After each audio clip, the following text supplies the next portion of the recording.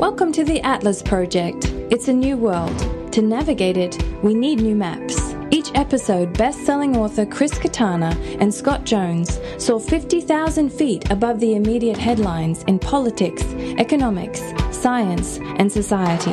The Atlas Project aims to reveal the big picture of where humanity is headed and the choices we all need to face.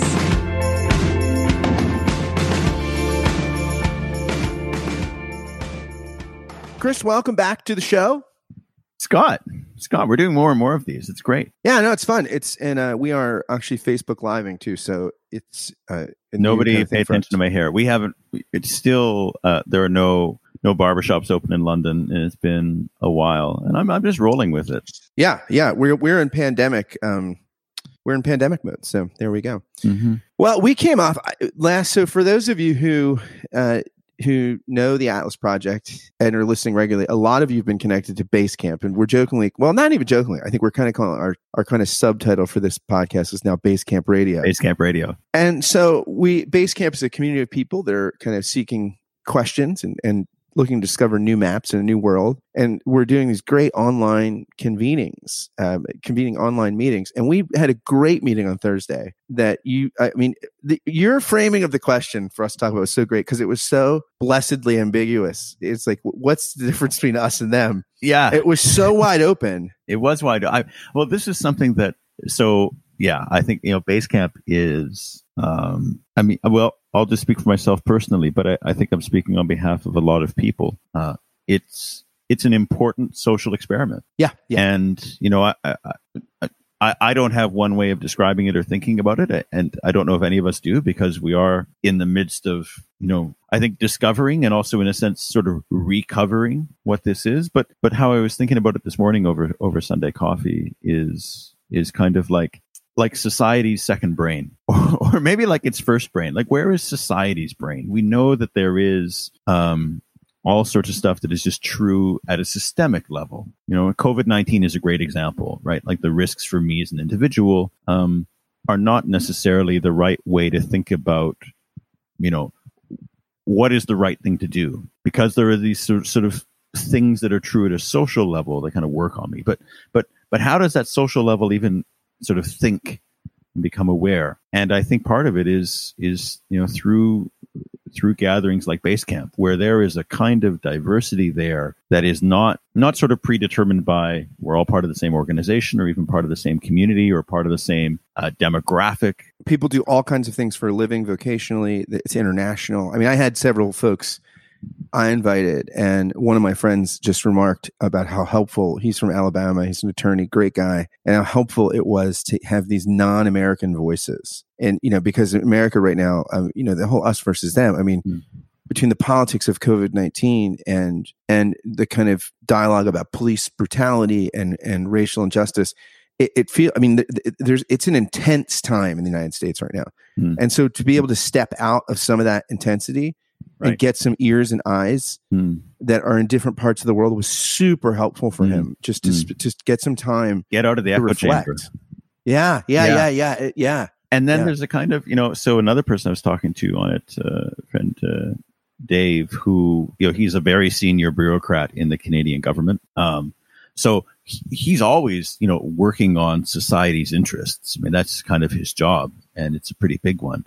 And yet you think about it, if you almost never get to have an encounter with society as a senior bureaucrat that isn't sort of carefully managed and kind of composed. Like, here is a representative sample of the community, and so that sample is so laden with all of the biases that went into forming it. It's not messy; it's in some way neat, and because it's excluding so much of kind of the anomalies.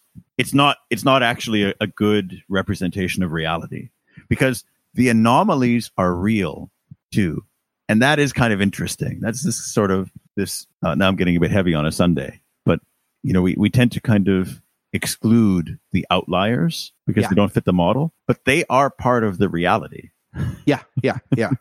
And so I find at Basecamp you get a lot of people who fit the model, who fit the trend line, and then you get a lot of outliers because, of course, outliers also exist. So it has been, I mean, I think for all of us who are taking part, just a great way to mess with our own echo chambers and just continually. I like the language that biologists use when they talk about like populations of species that have become too dangerously same and too tame, that they're now vulnerable. They're too fragile to kind of environmental shock. And so they talk about the need to rewild that species, right? Yeah. And I just find that a trip to base camp is just rewilding my thinking. Absolutely. And, as an American right now, what was so, I've connected a lot of people from the base camp community outside of the meetings and becoming friends with them. And they were checking in with me and how are you doing? And, the thing as an American right now with base camp is that it's such a welcome change of pace, because I feel like the whole us versus them question, it's like right now, whether it's COVID or whether it's on racial issues or police and how we're dealing with this stuff, basically what you have to do is you pick your tribe. And then when you pick your tribe, it's like Apple. Do you accept the terms and conditions? And so what happens is you have to sort of accept the terms and conditions, and you can't really speak in ways that you can't be a multitude within yourself, have all these conflicting tensions and stuff. And so you're kind of, you put on your team jersey and then you play for that team. And it is stifling. It can be nauseating. And I think it's one of the reasons why you look at the American response to COVID-19 is a disaster. I mean, we are a disaster. Like, we are the wealthiest country in the world. We've got the best scientific research institutions, and we are a nightmare on this. And some of this is because you've politicized it like the most, or among the most politicized reactions to it. The most. I mean, I can't think of any country that's politicized it more than we have. I think Brazil is maybe one example. Okay, yeah. Right. So basically, the Americas are having a really tough time orienting politically. But I think of other countries like here in the UK. Well, that's maybe a bad example because it's kind of all over the place. But there was a sense, when we finally got to it, that Boris Johnson said, "Okay, so this is real, and this is kind of above politics." Maybe another example, just that I'm familiar with as a Canadian, the Premier of Ontario. So pretty important Canadian province, pretty divisive political figure in that province. But again, at least in the early response days, said this is above politics, and so we've got to kind of take a higher approach to this. Now, of course, the devil is in the details, and the politics has come back, and you see all of that happening. But in the United States, I think you're right that it from the beginning has been so politicized that you can't wear a mask without making some kind of statement about what tribe you belong to. Yeah, what's interesting too about the whole mask phenomenon, right, is that it makes this strange alliance where, okay, if you were against the shutdowns, then you're thinking, well, I don't want to wear a mask either. And I'm thinking, well, if you want the economy to slowly open back up, wearing masks are the key, right? Like these mitigating. It's funny, the people that want a more aggressive strategy to open up the economy are the people very often that are against any kind of mitigation. And you think, well, come on, you just have to think about this for a second. So step back from these specific debates, and there is a real art, I think, to base camp, and it's a collective effort to figure out every time we get together, what's the question that we're going to kind of gather around. And I mean, I don't know if we'll ever kind of figure out a perfect science for, the question that both brings the diversity of us, opens all of us to make a meaningful contribution to it, connects in some meaningful way to what is important in society to pay more attention to that we haven't been paying attention to. But it felt like this was a good question around, identity and how we look at tribes. Yeah. What is the difference between us and them? And it, depending on where it immediately is an opportunity to reflect on racism, which of course is a giant global conversation, but it's also an opportunity to reflect on our political tribes. It's also an opportunity to reflect on nationalism, which, has been such a giant piece of this COVID thing, right? Like every country for itself is kind of how, the kind of global scramble for emergency medical equipment like masks and gloves back in March went. There was no we are in this together as one planet. Yeah. It's America first, Canada first, England. It was within the states in the United States. The states were competing. I remember. So honestly, just like a little insider, I remember in the early days of March when I was helping a lot of government efforts, and with the Canadian government, it felt relatively simple because there was this big federal plan, and I mean, it wasn't perfectly coordinated, but there was trust in the federal government that they're not going to work against the provinces. They might not help as best as we want them to, but and when I talked to some of my American friends, and these like big institutions, and say like, why can't you do what the Canadians are doing? Like just have one big thing, send it all to a big Amazon warehouse, and and then they would send me, these controversial articles about, well, we're not sure if federal government is going to prioritize the kind of stuff that we think should be prioritized. Is it going to go to customs and immigration enforcement agents before it goes to frontline healthcare workers? And that you have those kind of serious doubts about whether at different levels of government we have even overlapping notions of public interest is really a detriment in a crisis where you kind of like us all to feel like, okay, this has simplified things for the moment, right? We need to protect these things first, and then we'll get down to that. But if you feel like we're on completely different planets in terms of what is essential, then you want to keep the power to protect your definition. Yeah. We've talked in several episodes of this podcast about social trust. And I think this is just America's social trust is a huge low. And part of the reason it gets to the us versus them thing. I heard Francis Fukuyama interviewed last year, the great political scientist and thinker. I think he's I forget what university is in California, but he wrote The End of History, and great student of the Liberal Democratic Project. He had a great insight in this interview. He said, what we have in America is more and more ways to self-identify, right? Like racially, culturally, sexually, your pronouns, like it's becoming like we have a multitude of forms of identification for particularity. At the same time, we have fewer and fewer resources of common identity formation. So at the moment when we have this plurality of ways to particularize your identity, we have very little usness, right? We have very little like that's a we. The we is eroding. At the same time, you have exponentially increasing forms of making yourself particular. And I'm not saying that the exponential ways of particularizing are a bad thing at all, but it's just it breeds social distrust when there's not a corresponding sense of, hey, here's how we're in this together, and here's how we're in a shared kind of thing with the multitudes that are within us all. There's this multitude of us, and I think that when you see a response in America to the pandemic, that you see the cost of that inability to have a common us. It's like some sort of sense of like we're in this together.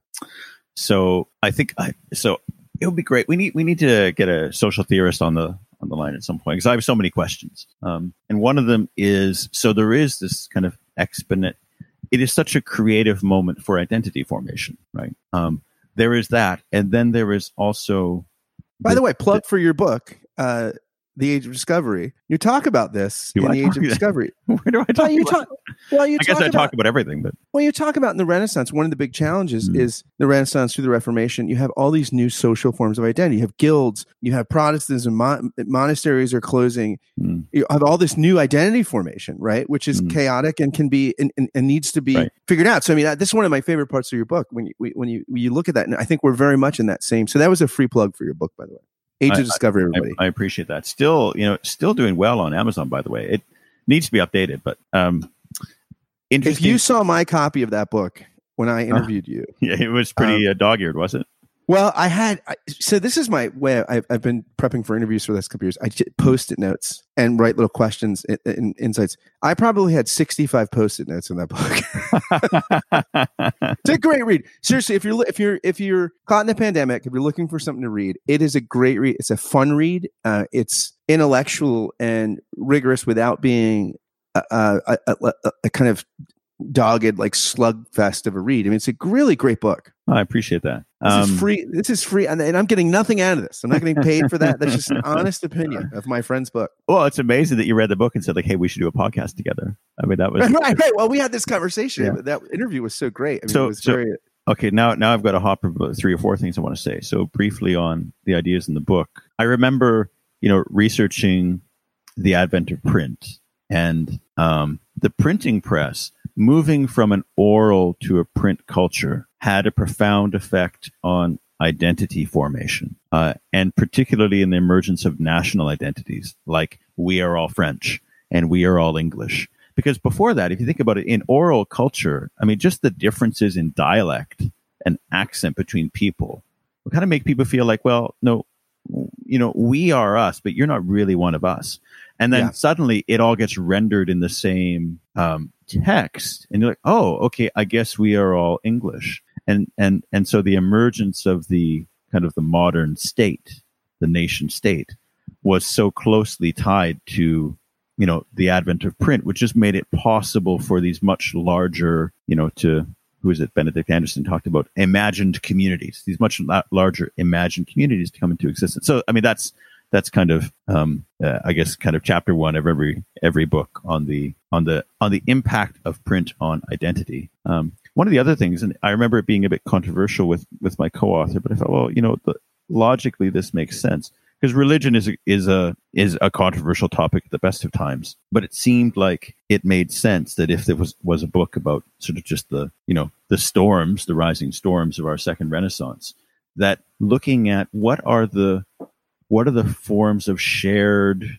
experience you're just talking about that have a role to play in society to form a kind of broader sense of we, to expand our circles of paying attention beyond the more narrow identities that we might craft for ourselves. And in that respect, religion has a really important role to play. There aren't that many ways left that society forms a broad cohort of people. I mean, like national service, I know like in the US, people like David Brooks have been hammering this idea for years. Like there should be everybody goes into national service for a year. From forming a broader sense of we perspective makes total sense. We don't really have things like that. Even, I suppose schooling, like primary and secondary schooling is a fairly universal experience, but not even. Like in complex countries like the United States, every state, maybe even lower level, like has its own kind of... Oh, every school board. I mean, it's all local. I mean, right. The United States, it's all localized. Right. So you add, like, there's basically, what is there that unites everybody? Super Bowl, Dancing with the Stars. Right. They're very... Trump.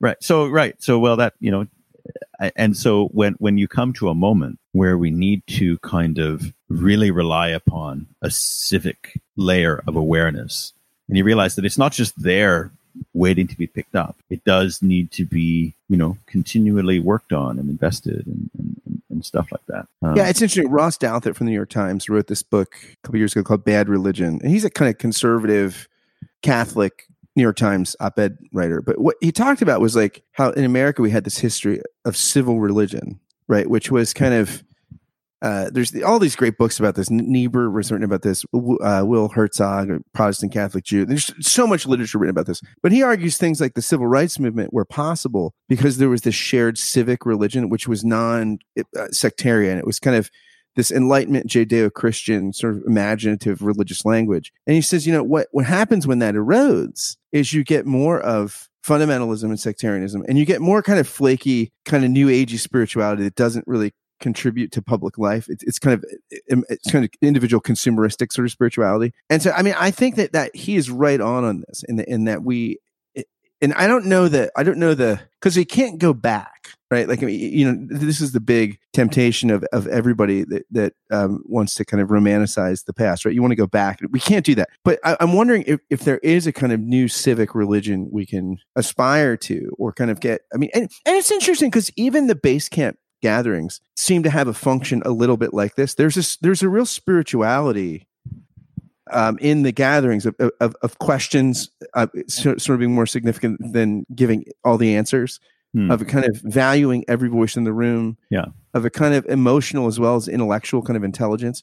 And that kind of, there's a kind of, it is a sort of ethos, which if we had at a wider level, I think it would increase social trust. Yeah. Civic religion. That's an interesting, write that down. Well, I guess we've recorded it. It's recorded, baby. That's another way to think about it as, Basecamp as a civic religion. Another way to think of it is a kind of like, sort of TED for the 2020s. Yeah. Because like TED in the 2000s, I think it really did. It kind of offered something that was really valuable to society, which was to say, how can we multiply the ideas that get out there, the good ideas that get out there, ideas worth spreading. And I think that Basecamp really, if there were a tagline, it's conversations worth having. Right. It's a flattening out of the TED culture. I mean, TED is a very kind of one to many. Right. Right. This is many to many. This is across. Yeah. Yeah. And I think it's also a kind of, I think part of the inevitability of a one to many model, which is driven by sort of the analytics of views and how many views you get, is the, like, with the best of intentions, inevitably the ideas worth spreading becomes the ideas that spread. So it kind of becomes like it becomes a circular thing, that the ideas that are going to spread the most are the ones that are worth spreading. Yeah. The ideas that are unpopular aren't worth spreading because they're not going to spread. Whereas those are probably the ideas that are most worth spreading. The problem is they don't spread. Yeah. Right. Yeah. And posting them somewhere isn't necessarily going to help them to spread because people aren't consuming them. Whereas the conversation's worth having. Right. I think that's part of why, crafting the questions. What are we all going to attend to that maybe we haven't been attending to enough? That is very different. The incentives are very different. We're not trying to get clicks, right? Not trying to get views. Right. We're all trying to come away saying to ourselves, that was a conversation worth having. Probably because it's precisely the stuff that isn't bombarding my personalized news feeds because it's popular, right? It's the stuff that I'm missing. You talk about needing a social theorist, and I think we might, but because I do think, again, if the theorists are right, and social trust is like one of the key things for society. Like if it's going to function well, this is why Scandinavia works so well. They're at the top of the social trust quotient. Like when you look at scales, what I like about Basecamp is there is a kind of high social trust quotient. In that I don't know these people, and yet we connect. And I've developed several real friendships with people in different parts of the world, and I'm helping them collaborate on projects and things like that. There's a kind of ethos and DNA in the Basecamp community that I think is just conducive to social trust, right? It kind of, the people that come into it have some of the emotional intelligence as well as the intellectual kind of critical inquiry to kind of build social trust. And once you have that, I mean, again, it's remarkable that once you get some social trust, it's remarkable what you're capable of, even as a small community.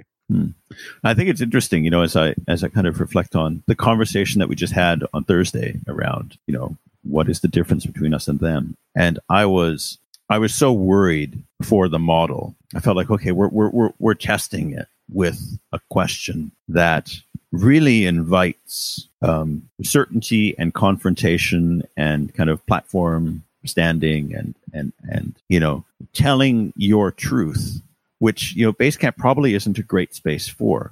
You need to come to it with a lot of doubt, right, and a lot of curiosity, because why else would I listen to these people who I don't normally interact with, and they don't do what I do, right? And yet it went so well that probably, like, I before we got into the conversations, I was belaboring all of these things to kind of help make it a safe space, in an abundance of caution for it falling apart.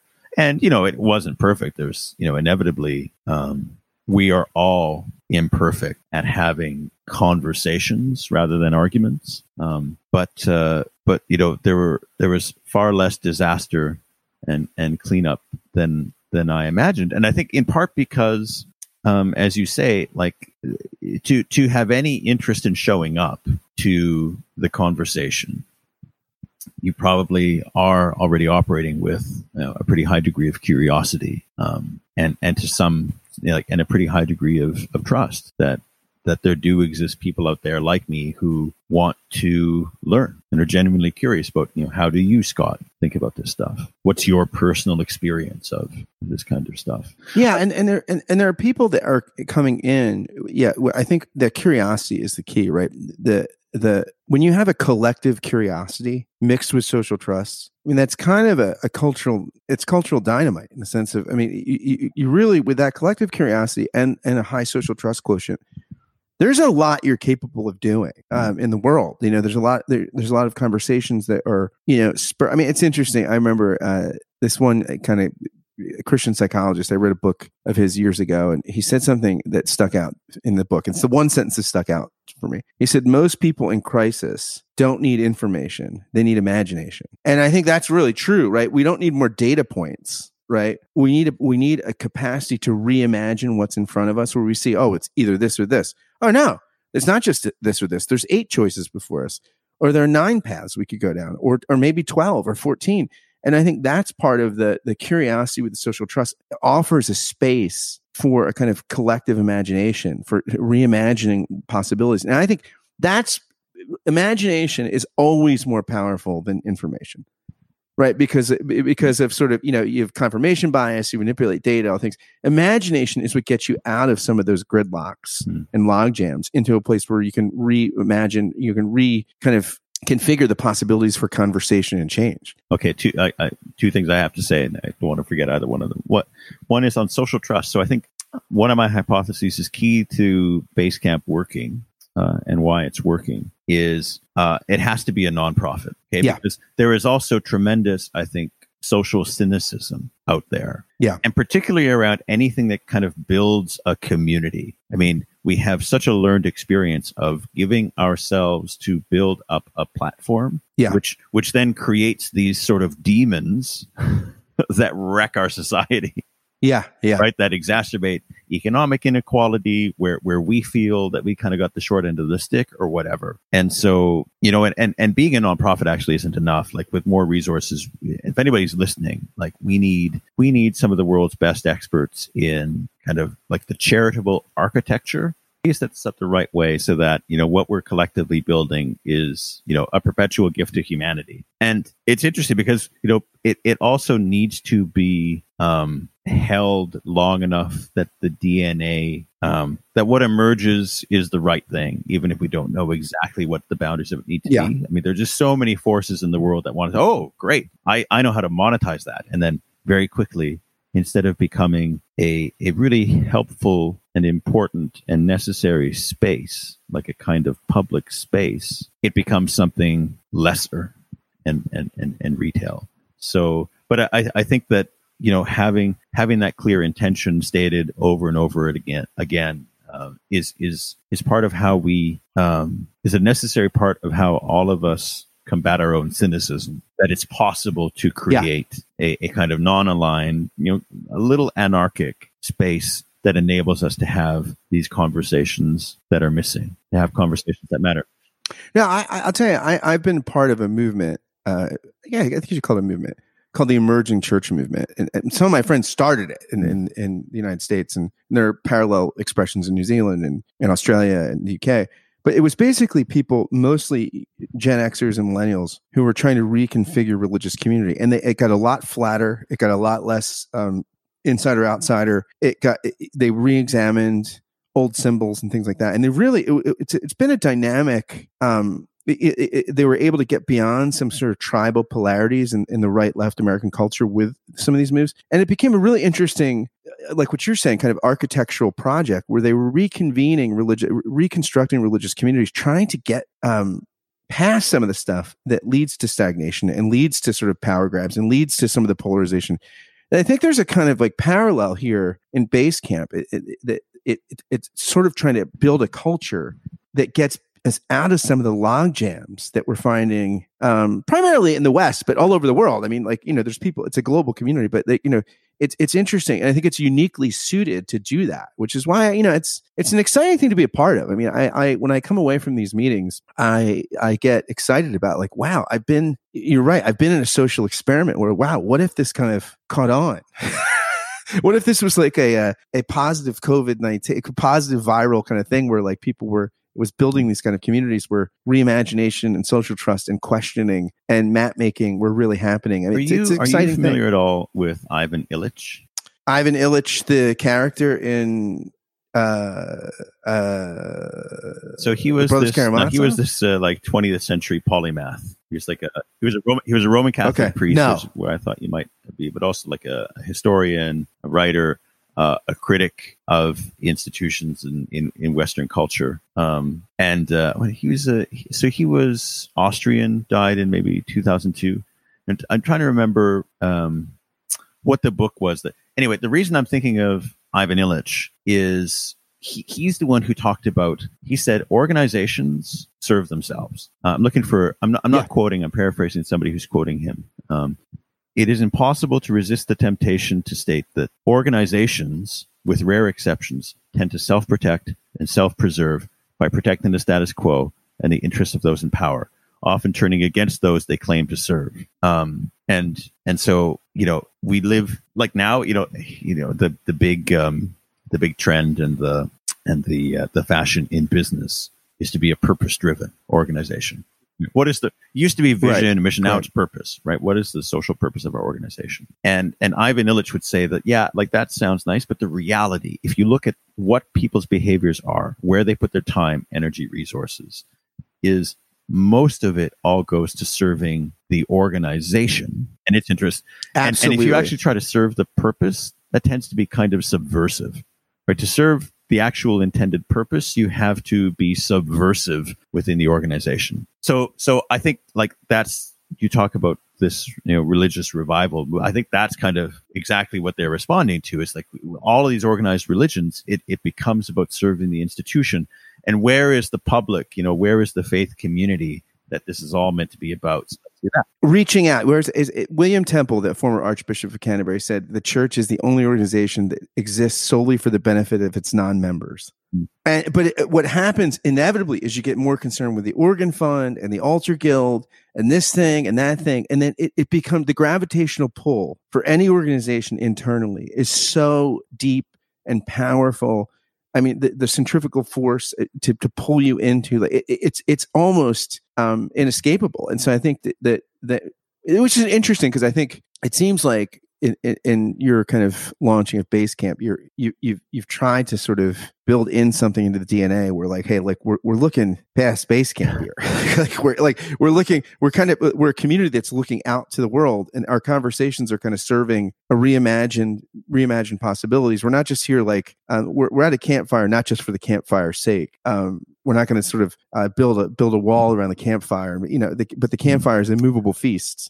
Right. It's a kind of thing that's meant to be serving a wider world. That's why for myself, and I appreciate that, it's more common to talk about organizations or to talk about movements. That's how people understand what is this thing. But I've always been careful. Like, I don't use those words to describe it. And I think the phrase that I've used most often is a social experiment. And I think that there is something about thinking of it not as an organization, not as a foundation, not as a movement, but as an experiment. And one of the features of an experiment is it's all hypothesis, right? You're collecting data, and whatever you decide, whatever you kind of set up is provisional, right? So even on Thursday when I'm talking about, we have these rules, we have these principles, and this isn't a definitive list, and there's never going to be a definitive list because every time we do this, we're all learning here. It's a learning community, maybe another way to think of it. But anyway, we all have to read our Ivan Illich because I think he said something that's quite true, just about the best intentions. As any kind of effort grows and then needs to kind of bring people in and then needs to get coordinated and stuff like that, it starts to have a life of its own and a need of its own. Yeah. Anyway, the other thing I wanted to come back to, and this is coming way back, but when you talked about, we have enough data, what we need is more imagination. I think, with this pandemic threat, certainly the Dr. Fauci's of the world would completely disagree with you and say there is so much more data that we need. If we had all of the local level data I wish we had, then we could make much better quality decisions about what to reopen in what sequence. Now, the problem is that imagine you had all of the data to make the best decisions about the sequencing of reopening. Then you need a society that is okay. I mean, we talk about us and them. you get to go back to work, Scott, but Chris, you have to stay at home. And it has nothing to do with you. It has to do with, it could be the nature of your work versus the nature of mine and the ability to social distance while we do it. It could have to do with hospital bed capacity in your neighborhood versus mine. All of these different factors, if we had the data, would factor into where is it safe and where is it riskier to do things. But if there's not a very, very strong sense of a kind of more global we, where, the costs and benefits of some getting their freedoms back before others are all going to even out in the end, then it's impossible to act on that data.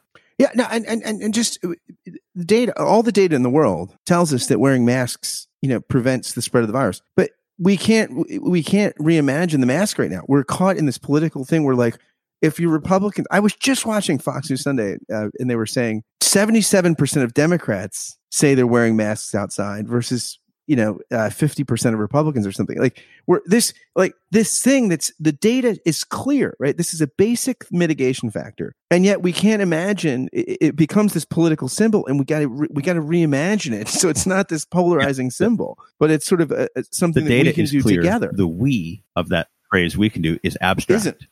Absolutely. And so that's the challenge. Absolutely. Right. And I mean, there's so many anecdotal cases but like when somebody in my family gets it, then suddenly, then it's concrete. Then it becomes taken seriously. Yeah. So I think, and just to connect it back to maybe in a way, I mean, how dastardly is nature to pick now to challenge how good are we at imagining a global we? Because if you think about it, I drew this really crappy picture, but maybe we can turn it into something, right? So if there's this magical thing called consensus in the middle, and then this is a really bad picture, but I was thinking like there are kind of three forces that are tearing consensus apart right now. One is you talked about just the kind of the identity entrepreneurship that is possible today. The other is like socioeconomic divisions, right? And racial divisions and all of so there's a kind of, I can imagine myself as a different we, but there are also things that are much, whether I imagine them or not, they have real effect. And then the other, I feel like it's a separate thing, just like societal upheaval, technological change. Mm-hmm. So similarly, like the Gutenberg press, right? Like we have these new mediums, and Marshall McLuhan was so popular for saying that the medium is the message, that how we, is the message, our understanding of reality is shaped by the media environment that we float in. And we don't understand the consequences, just like Gutenberg didn't. Gutenberg was a pious Catholic. He would have never wanted to invent something that undermined the authority of the church, but he did. I mean, the Reformation wasn't possible and that's without just the one dimension of societal upheaval, right? I mean, like environmentalists would talk about like COVID-19 was a nature crisis, by the way. These bugs, they come out of stressed ecosystem. They don't just drop from the sky randomly. There's good science about how nature is struggling, makes these things more likely. So, there's a whole other crisis there that is putting all sorts of stresses. Because it connects to climate change, because climate change stresses the ecosystem. Connects to migration, right? People have to move because of climate catastrophes or economic, so all of this stuff is just hitting us and challenging us at the same time. And interestingly, so I thought I just picked this off the shelf to be random, and it's turning into such a powerful analogy to make sense of the moment that we're in. And it's this book that our guest a couple weeks ago, Michael Garfield, recommended, High Weirdness. It's from the 70s, basically a book about the 70s, and particularly like California in the 70s, and just how there was so much exploration of kind of obviously drugs, but the occult and witchcraft and psychotic, all this kind of weirdness. Yeah. But he talks as a social theorist about how this didn't just happen randomly in that decade but it happened because there was just this, I love this phrase, ruins of consensus. And in the ruins of consensus in the 70s, you had this explosion of new subcultures, of visionary communities, which is maybe what Basecamp is. It's kind of an inevitable response to the just ruins of consensus and how we try to cope with that, and reborn selves. So to think about the ruins of consensus in the 70s and all of this sort of identity innovation that went on to kind of, find a new stable sense making, basically. And on the same page compares it to the citizen ideal forged in the 1950s of the rational individual, white and male, who blended self-sufficiency and well-defined social commitments. Yeah. And that was over. Now, I'm not a student of the 50s, so I don't know if that's an accurate summary of kind of how it felt to sort of be mainstream society in the 50s, but it sounds persuasive to me. Yeah. And so it's interesting to think of just how far society is in this moment from an ideal. And something you say here that it gives me hope is that seeing Basecamp as a response to this corruption of consensus, which is, it's the flip side of the tribalism. We're like, okay, maybe we're tired of the tribalism, and a social experiment like Basecamp is a sort of reaction to the sort of gridlock, unimaginative tribalism. And it's like, okay, this is a response, an imaginative response to that. I'm sure like in 5, 10, 50 years, anthropologists and social scientists will look back on the 20s and things like Basecamp, which, maybe becomes quite influential as a social space, will be totally obvious outgrowths, right? Like the kind of just the digital balkanization of people's media leading to let's swing the pendulum back, and a hunger for just analog connection with, real people that have not been pushed to us by an algorithm, but have come together because they share an interest in having a conversation that matters. I mean, it'll be like a duh. Yeah, of course that's what happens. Like when it swings too far one way, people look for what they're craving.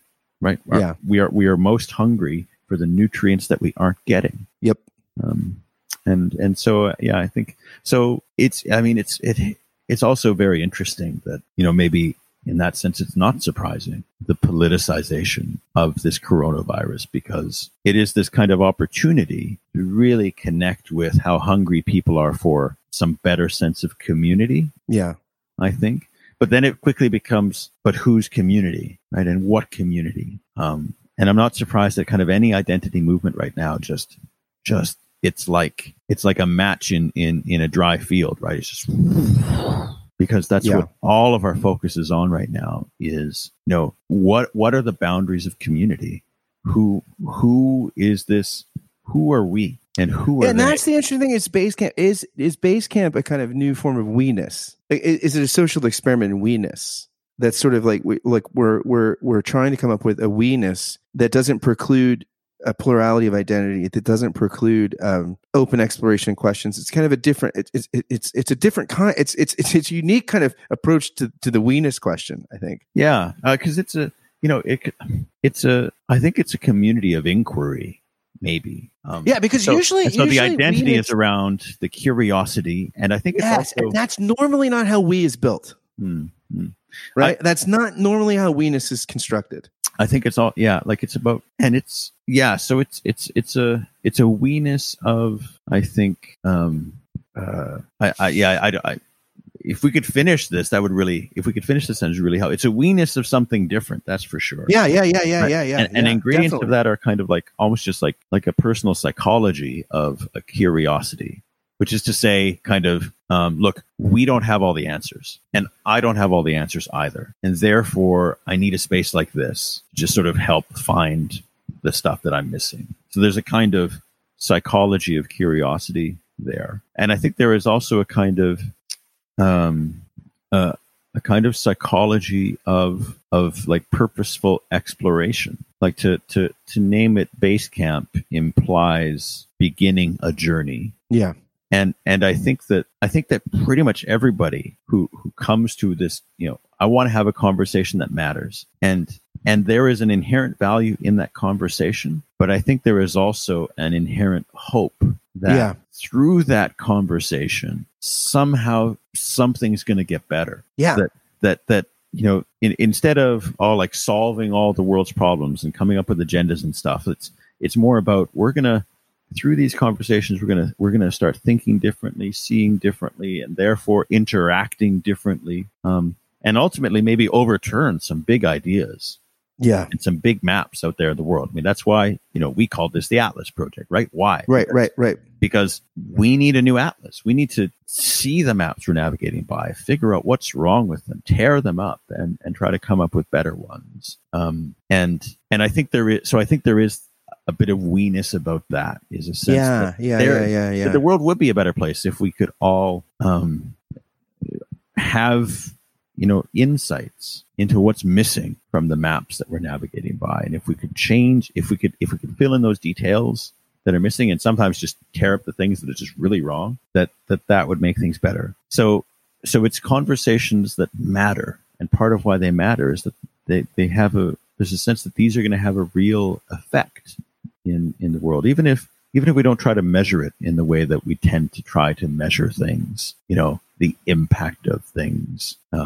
We're doing a base camp, which this will be a really interesting experiment of the model for a public library that's happening in 3 weeks' time. And they want to get the community together and talk about what are we discovering about our community through all of this. And so we're going to. And this will be through Zoom. This will be online. Yeah, it'll be online.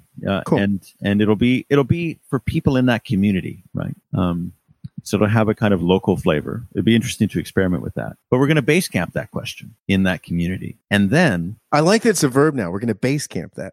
I think it has to be a verb because we're meeting, right? And then, and I think this part of the model, we decided that there's going to be a 6-month check-in. And that's where we're going to start to understand what was the impact of that conversation. Yeah.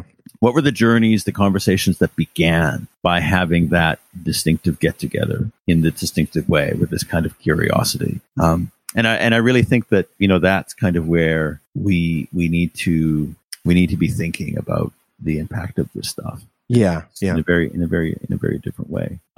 So I'm about to send today kind of the output conversation starters, the gems of insight that came from everybody who was on at Thursday's base camp. And it was interesting how, what people took away. It wasn't that hard at all to find a kind of organizing structure for it. There were questions about division and how and why are we divided, and there were questions about inclusion. How do we create greater inclusion, both for what we do personally and also what we do out in the world. And ultimately, the impact of having that conversation will be if sending this document out to everybody who took part in it and look and say, wow, now I see some further conversations I want to have. Yeah.